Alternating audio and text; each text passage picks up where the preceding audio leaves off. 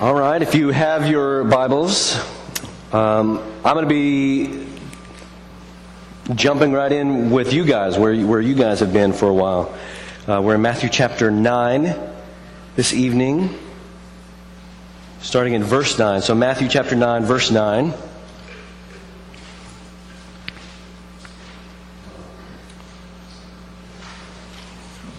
We're kind of diving right into the story. So Matthew chapter 9, verse 9. Page 665 in your pew Bible. As Jesus went on from there, he saw a man named Matthew sitting at the tax collector's booth. "Follow me," he told him. And Matthew got up and followed him. While Jesus was having dinner at Matthew's house, many tax collectors and sinners came and ate with him and his disciples. When the Pharisees saw this, they asked his disciples, "Why does your teacher eat with tax collectors and sinners?" On hearing this, Jesus said, "It is not the healthy who need a doctor, but the sick. But go and learn what this means. I desire mercy and not sacrifice. For I have not come to call the righteous, but sinners." Then John's disciples, John the Baptist's disciples, came and asked him, "How is it that we and the Pharisees fast a lot, but your disciples do not fast?" Jesus answered, "How can the guests of the bridegroom mourn while he is with them? The time will come when the bridegroom will be taken from them, then they will fast. No one sews a patch of unshrunk cloth on an old garment, for the patch will pull away from the garment, making the tear worse. Neither do people pour new wine into old wineskins. If they do, the skins will burst, the wine will run out, and the wineskins will be ruined.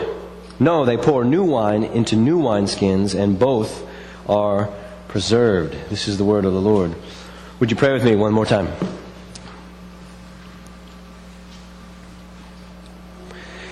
Heavenly Father, Lord Jesus, would you be our teacher today? Thank you for the way that you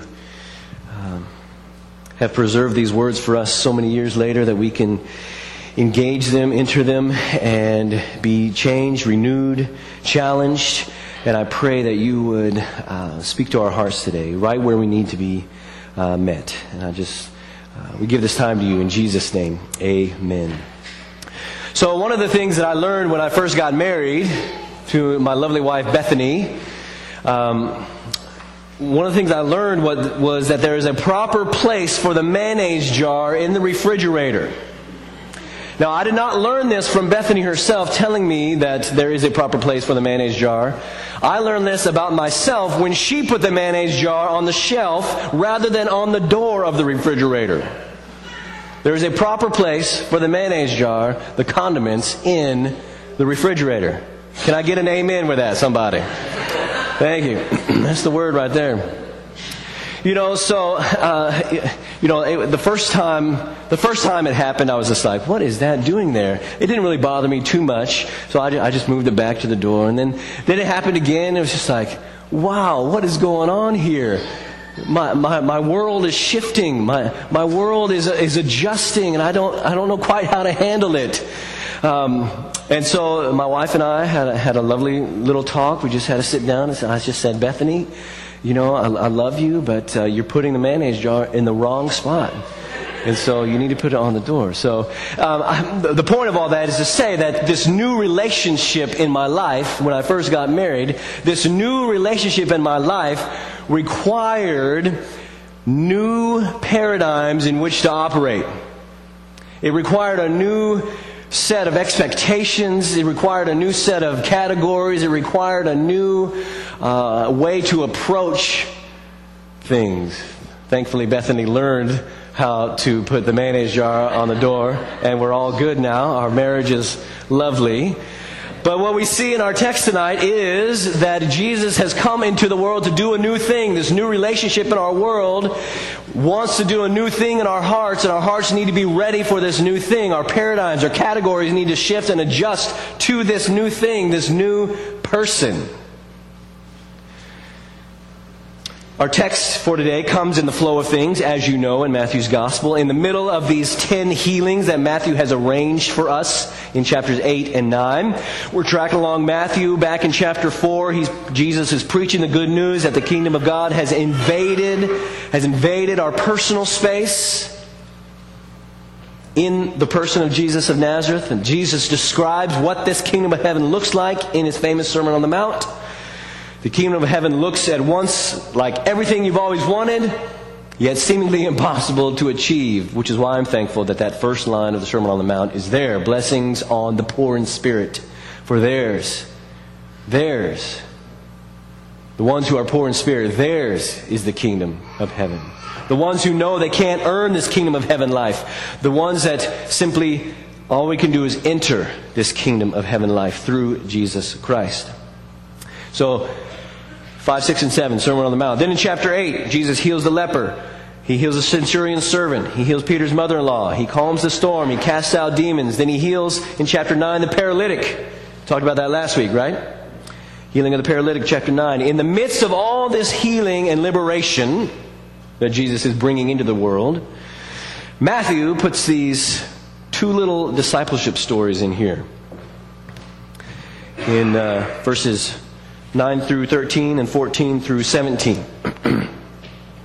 These two little discipleship stories in here. And they both take place around a table. Matthew has thrown Jesus a party. And they're sitting at this table. And these dialogue, this interaction happens around this table. Now, I don't know what your table is like at your house. But at my house, things can get pretty interesting. We've got two young boys, 6 and 3, and you never know what is going to come out of their mouths or other parts of their body. I'll just leave it there. Two young boys, 6 and 3. I know it's definitely not like the Eldridge household with their prim and proper girls and with the halos on their head, probably both literal and figurative. At our house, we do well if we can get through dinner with ketchup still on the plate, rather than all over everything else but the plate. We'll be eating, and one of them has disappeared, and we're like, "Where did that one go? Where'd he go?" And he's off playing Legos somewhere. And we're like, "Oh, son, we're not finished eating dinner. Come on back and eat dinner with us. You haven't been excused yet. Come on back." Or they're putting their finger in each other's ear or nose and just getting all up in their grill at the dinner table. It's like, oh my gosh. We'll try to do some table talk around our dinner table, where on those nights that we're not Skyping with our parents, their grandparents who live in Texas, a couple hours away. That it works for us to Skype at dinner time. We call this table talk time our Rad, Sad, Glad, Mad moment. So we ask Micah and Levi, so what was rad about your day? Did anything make you sad today? What made you glad today? Did anything make you mad? That's our rad, sad, glad, mad moment. Now, much of the time, Micah is, he doesn't like being put on the spot like that, so there's no, a lot of times there's no grand revelation of what he's actually excited about. He usually says, everything was rad today, or nothing was sad today. Other times we'll get some good 6-year-old theology. By the way, did you know that one of the indicators of a healthy family, strong, healthy family, is how many times you eat together during the week? Some people can only do it in the morning times. Other people can do it in the evening times. But one of the indicators of a healthy family is how many times you're able to eat together. So I don't know what your table talk is like, but our table talk can get pretty interesting sometimes. Here in the midst of Matthew's story, in the midst of all these healings and miracles of Jesus, putting the kingdom of God into action, we have these two little stories of table talk. They both point to the fact that Jesus is doing something new in the world, a work that requires new hearts that have a greater capacity and ability to receive this new work, this new wine. So the first story has to do with social practices. The second story has to do with spiritual practices. First story is in verse 9. Jesus calls to Matthew, the tax collector, "Follow me." Now, this is not the first time you've heard this call in the book of Matthew. Jesus has already called Peter and Andrew and James and John to put down their fishing nets, fishing gear, follow him. Now, this call is unique, as you know, in a couple of ways. First of all, this was not the normal way of rabbis calling people to be followers of their teaching. This is not a normal way that rabbis gathered a group of people around them. In the first century, rabbis did not go around calling people to follow them. If you or your parents wanted to study under a particular rabbi or in a particular school of a certain teacher, then you had to go to them. But the teacher didn't come to you. You had to go to that teacher and ask to get in. And if you met the requirements, passed the test, then maybe you got a chance to sit at the master's feet for a little while. That's still the way today, right? For the most part. You want to go study with a particular professor. You want to go study for a particular degree. You have to jump through all these hoops to do so. It's hard work. And you go through all this work to apply, and it's still not up to you if you get in or not. The admissions committee determines if you get in or not. Now, too often, we can think of getting into heaven as something like that, where you work hard to apply. You present your stuff to the committee. You know, the traditional picture is St. Peter at the gates of heaven. "Why should I let you in?" You know. You work hard to apply. You present your stuff. You hope you get in. You pace throughout your life, just hoping that you're good enough. Hoping that your resume meets the requirements. Hoping that that you've done more good things than bad things, and so that St. Peter will let you in the pearly gates. But here comes Jesus to this tax collector, who most scholars think that is the writer of this gospel that we're reading. Jesus comes to this tax collector, Matthew, and says, "You're in. I want you. I want you to study with me. I want you to learn from me. I want you to learn from me." Jesus takes this initiative to enter our lives. God takes the initiative into our lives. Meets us where we are. Calls us to where He wants us to be. Jesus takes that initiative. It's gospel initiative. He didn't go first to the church. Jesus didn't go first to the church, local church. He didn't go first to the Ivy League school. He went to the beach first. Then He went to the tax collector's booth. He went to the hard-working guys just trying to eke out a living for them, fishing for their family. And He went to the guys with money, the tax collectors. Jesus calls them to follow Him. He commands Matthew to follow Him. "Follow me." Matthew didn't even apply. Jesus wanted him. I think it's because that Jesus knows that deep in the heart of all of us, we want in. We want in. We want in to what God is doing. We want in to heaven. We want in to real life. Jesus calls him to follow Him, and he got up, followed Him. Just matter of fact, like Matthew just got up, followed Him. So the call is unique in that Jesus is the one who initiates the call. The call is also unique in that it is to a person. It's a real person. "Follow me," Jesus says, a person. Other rabbis of the day called their disciples to follow their teachings or to follow their interpretations of their teachings of another rabbi. Here Jesus is calling them, Matthew, to follow a person. Yes, we follow Jesus' teachings, we obey His teachings, but you can't lose sight of the person who's doing the teaching. Follow me, stay behind me, walk behind me, watch what I do, watch what I say, watch how I behave. Put that into practice in your own life. That's what Matthew does. He leaves his profession behind. Now, once he gets up from that tax collector's table, there's no going back for him. There's going to be someone else to replace Matthew at the tax collections agency.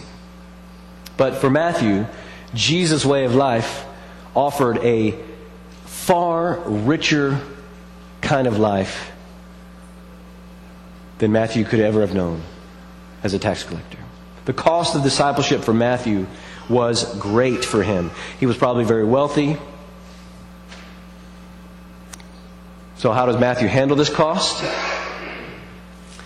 He throws Jesus a party. You remember that scene from Field of Dreams where the guy crosses the baseline and he enters into reality? You know, on one side of the baseline is the fictional world from our perspective, from the viewer's perspective. Once he crosses over, the doctor crosses over the baseline into the real world, there's no going back for him.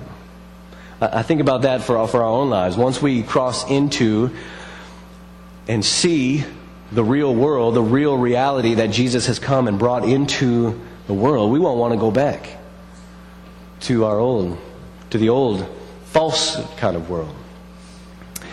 So Matthew throws Jesus a party, and look who is at this party. Matthew's other tax collector friends there. Not only them, but sinners too. Sinners, they're the bad people. Jesus is having a party with bad people. He's hanging out with the bad people.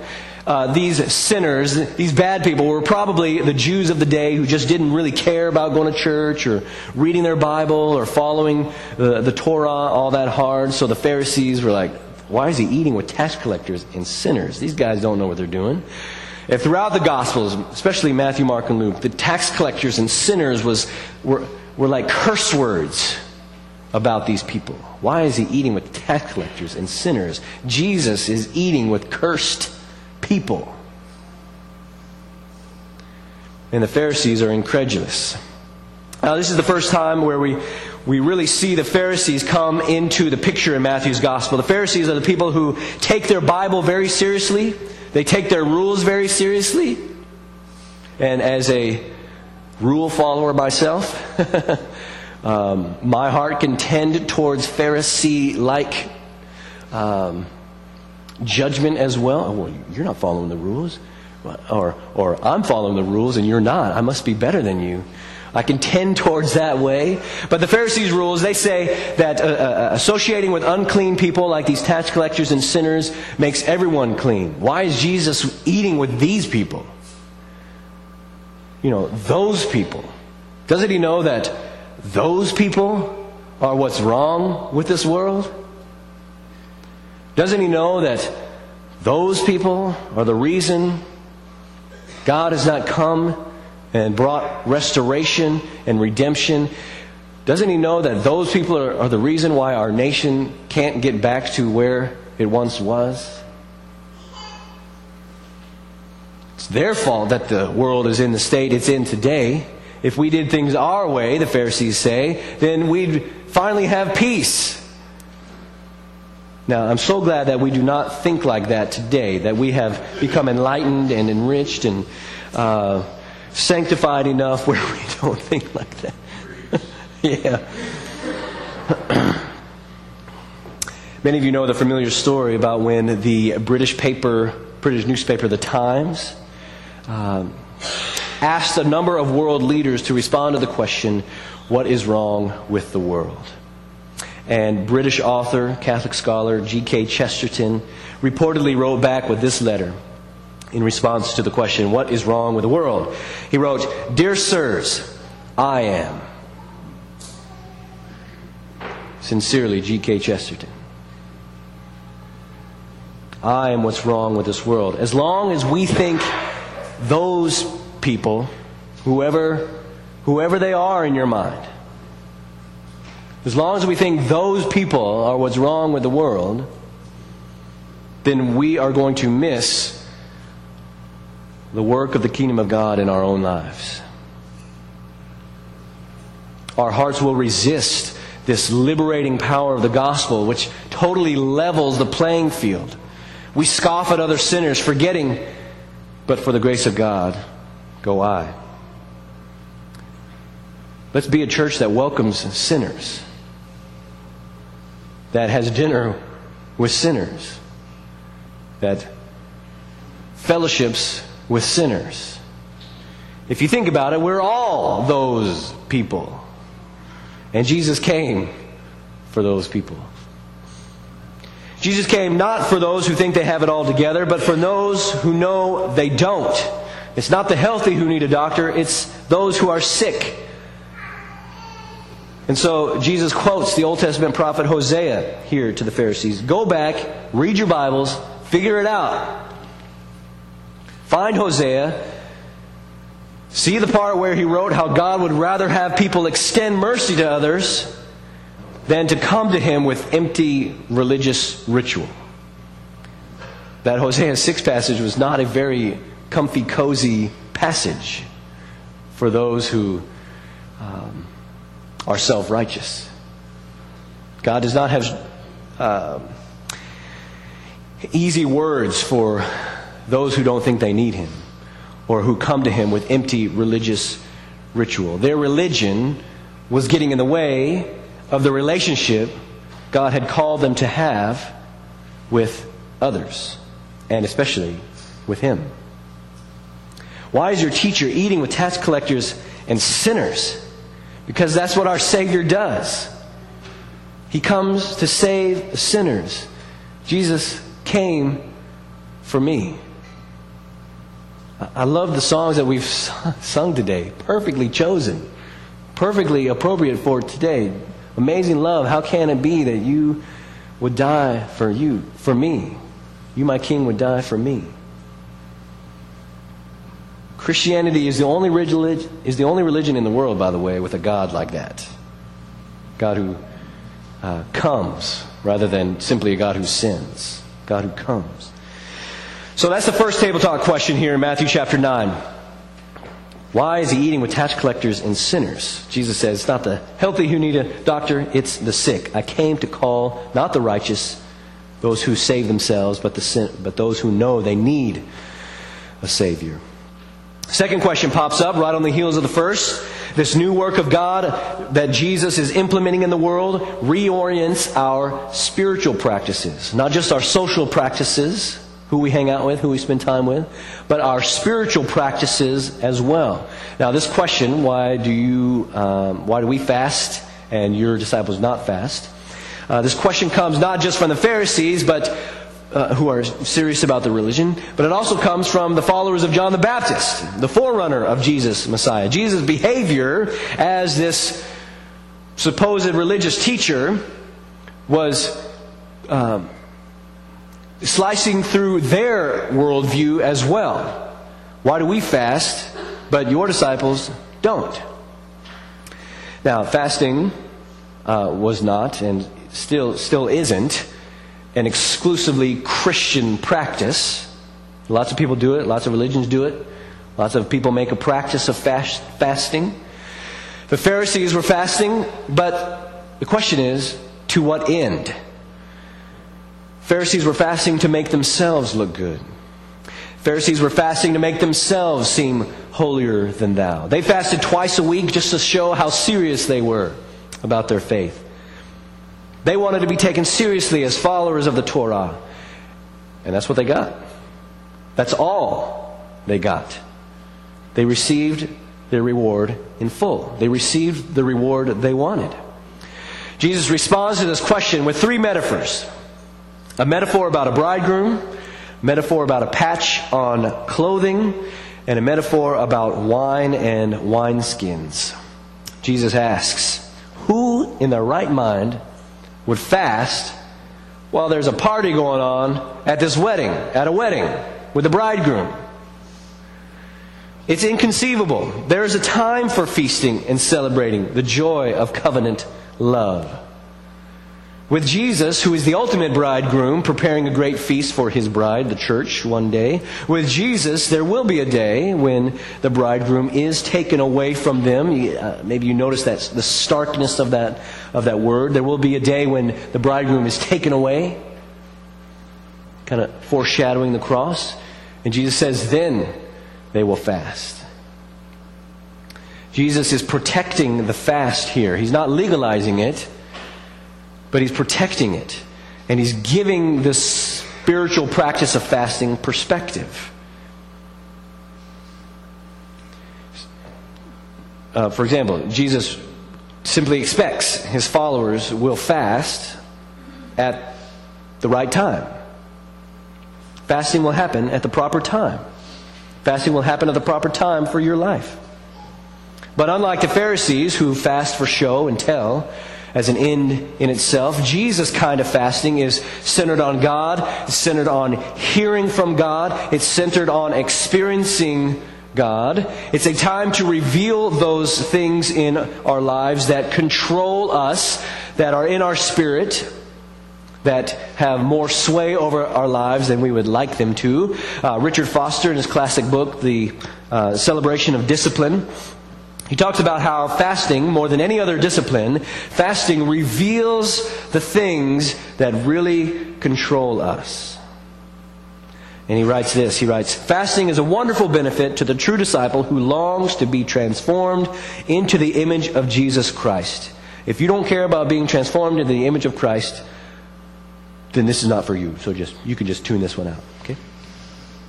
It's a wonderful benefit to the true disciple who longs to be transformed into the image of Christ. We cover up what is inside us with food, other good things, but in fasting, these things surface. If pride controls us, it will be revealed almost immediately.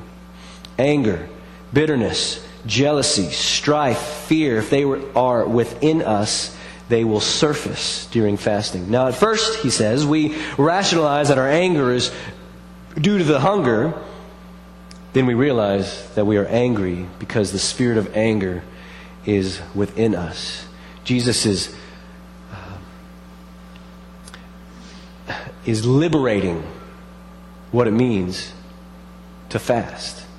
Instead of empty, oppressive, religious duty, it's something I got to do just to prove that I'm a good Christian.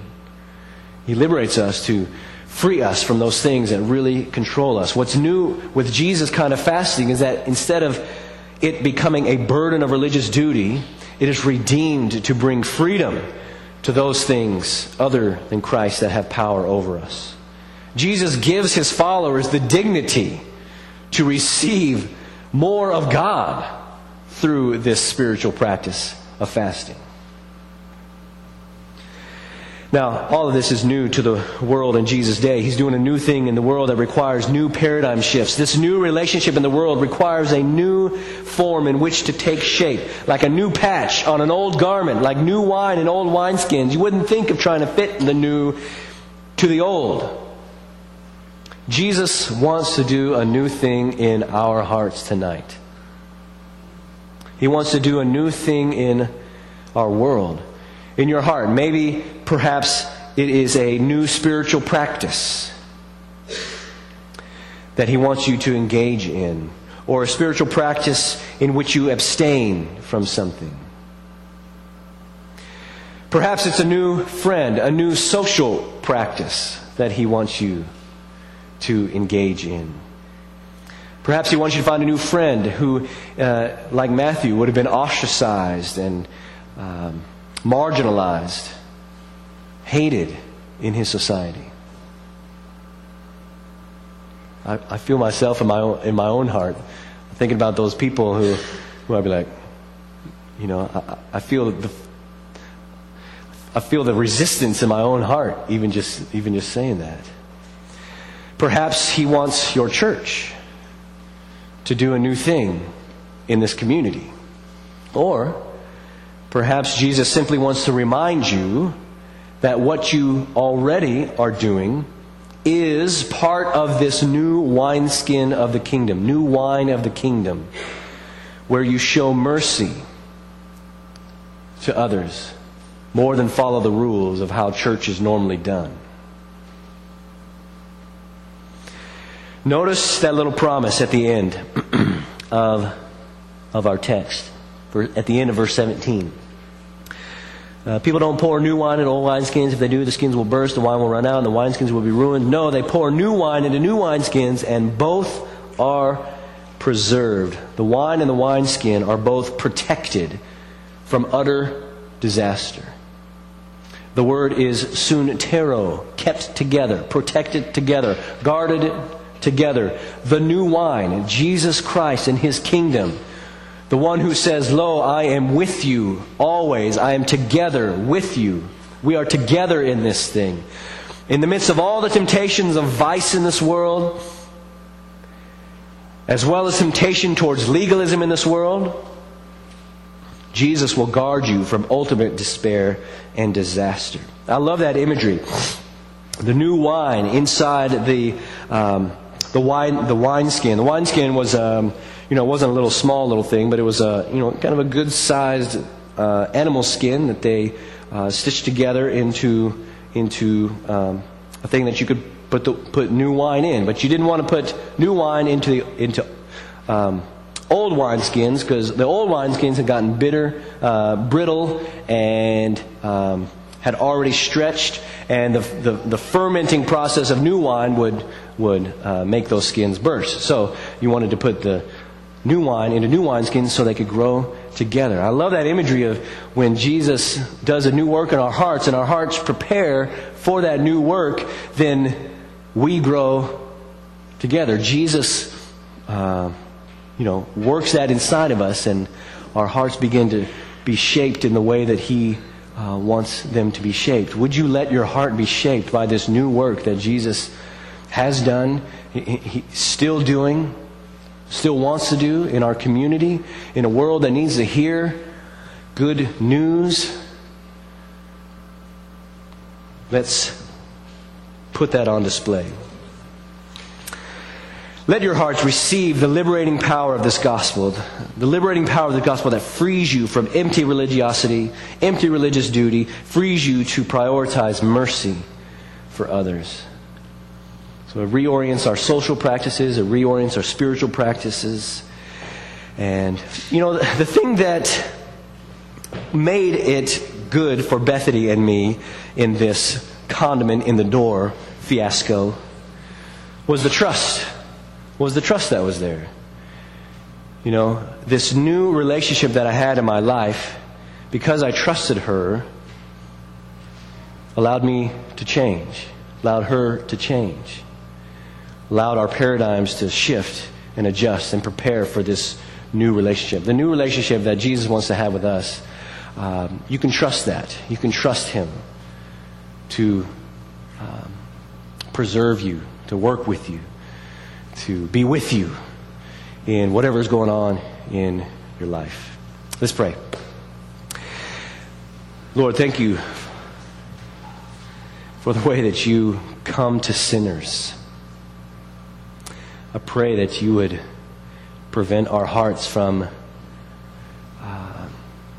empty religious duty at the expense of showing mercy to others. Help us to risk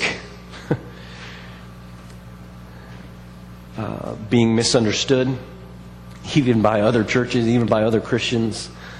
I pray for Letter Street's Covenant Church that you would help them risk being misunderstood by the normal way of doing things. I pray that you would empower them and encourage them to continue what they're doing and to be obedient to what you want them to do here in the neighborhood.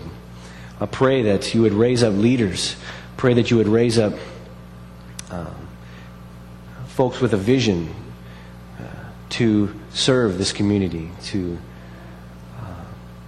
show your mercy, to put the kingdom of God into action in this community. Thank you for their presence here and their pastor. Let our hearts be changed, be renewed, receive this new work that you're doing. We pray this in Jesus' name. Amen.